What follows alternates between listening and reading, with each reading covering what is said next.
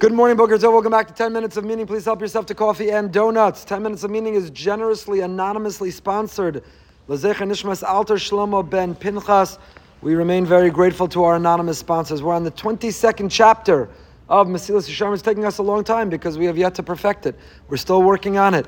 The chapter of Anava, of humility, all the way deep, late into the book, because this type of genuine, authentic, real Anava, this real humility and modesty is difficult.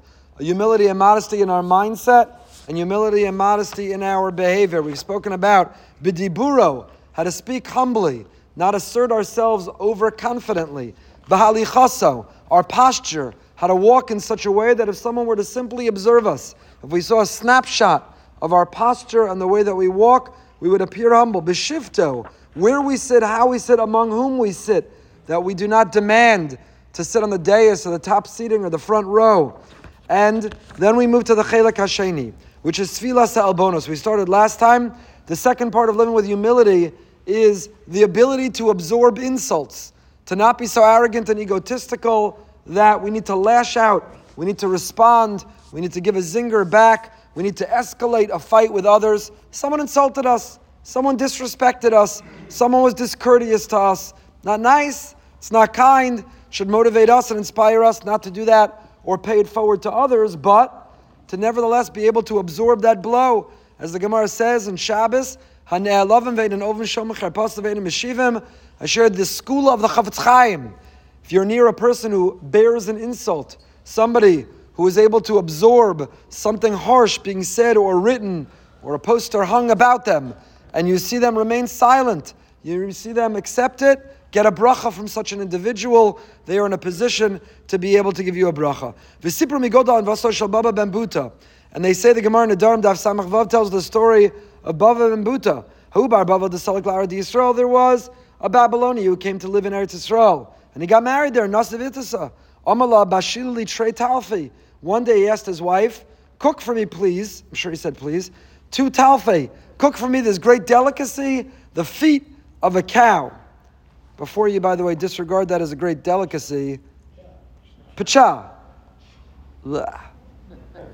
It's possible I would prefer kale to pacha. Probably not, but it's possible. Risachala. So, misunderstanding the Aramaic dialect that he used, what happened? She cooked 2 talfe, she cooked 2 lentils. Lamachar Amalei, the next day he said, Bashila li griva. The next day he said, cook for me please a huge amount. Bashila la griva. He assumed that if he told her 2 again, she would cook the same amount, but she went and cooked a huge amount for him.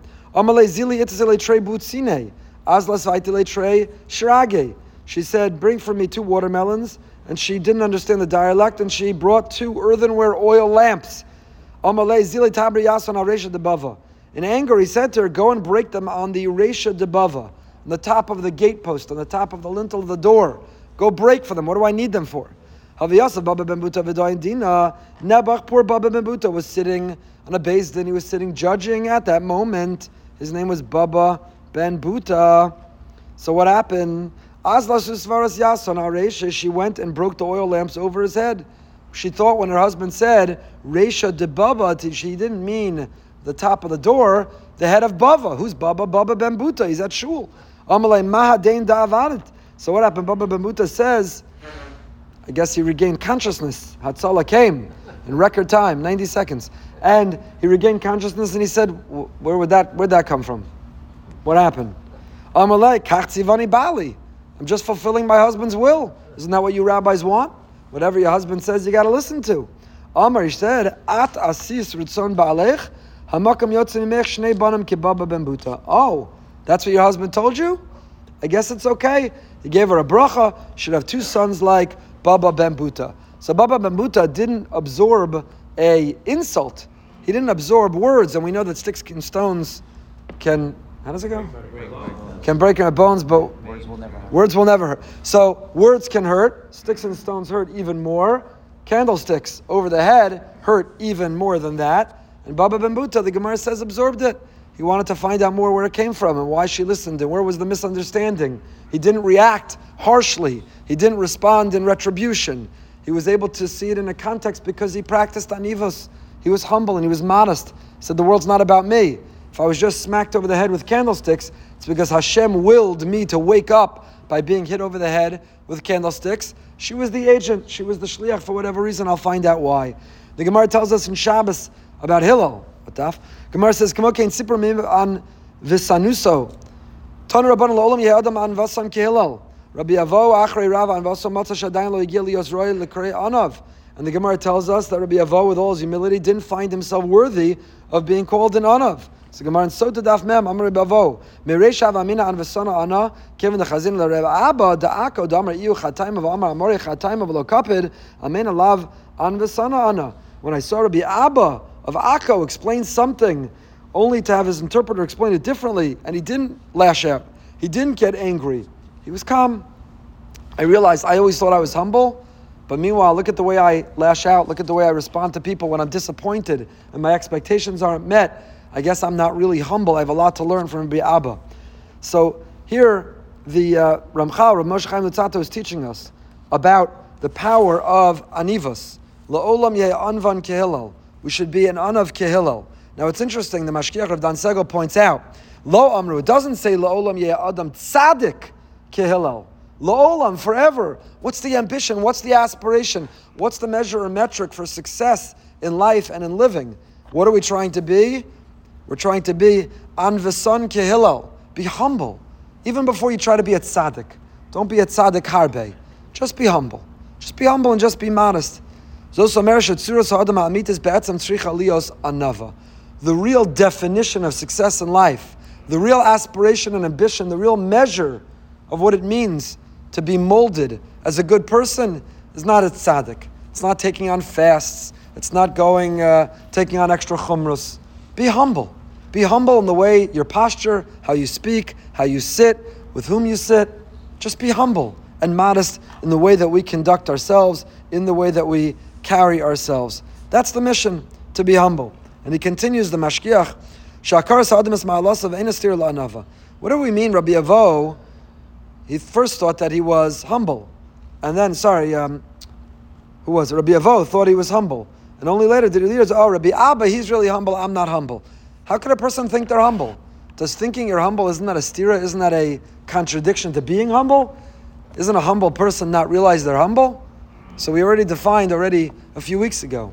Humility is not thinking less of yourself, it's thinking of yourself less often. We have at Tzelem Elokim, HaKadosh Baruch Hu has endowed us with gifts and talents and brachas. To deny them, to pretend we don't have them, is not humility. That's not humility, that's false humility. To recognize our gifts and talents, but to realize they're on loan, they're not part of our permanent collection, they are given to us, endowed to us with a sense of service and responsibility and obligation, that's humility. So he said, I thought that one of my assets was humility, but I realize it's not. That is not a contradiction to humility, thinking one of your assets is humility. It is an expression of understanding who you are and where you come from and what your responsibility is to the world. The next expression or demonstration of humility, says the Ramchal, sinas harabanos, hating being a rabbi. Some of you are makayim that in a very big way. That's not what it means. Sinas harabanos ubrichas hakavod. It means hating positions of authority. A person should not want to be a rav, a machanech, a menahel, a rosh yeshiva, a head of school, because they like all the honor and all the glory and all the attention and all the spotlight and all the gray hair. That is not why one should want to sign up for such a job. Snayos Rabbanos Chazal, we're not telling us hate the rabbinate, the difference you can make. Hate the authority that comes with it. Hate the spotlight and honor that comes with it. Hate the arrogance that often can easily come with it. Ubrichas hakavod, run away from it. Mishnah Aruchi, it's a Mishnah in Avos. We'll pick up with it in Mirz Hashem after Pesach when we resume. Living with Emunah in 15 minutes. Tonight we go behind the bima in honor of opening week with Darryl Strawberry, the great New York Yankee. Apparently he played for the Mets beforehand, before he joined the Yankees. Talk about faith and family and recovery and addiction and his love of the Jewish people and of Israel and his predictions for the season. That's tonight. Until after Pesach. Stay happy, stay healthy, stay holy. A freilich and kosher Pesach.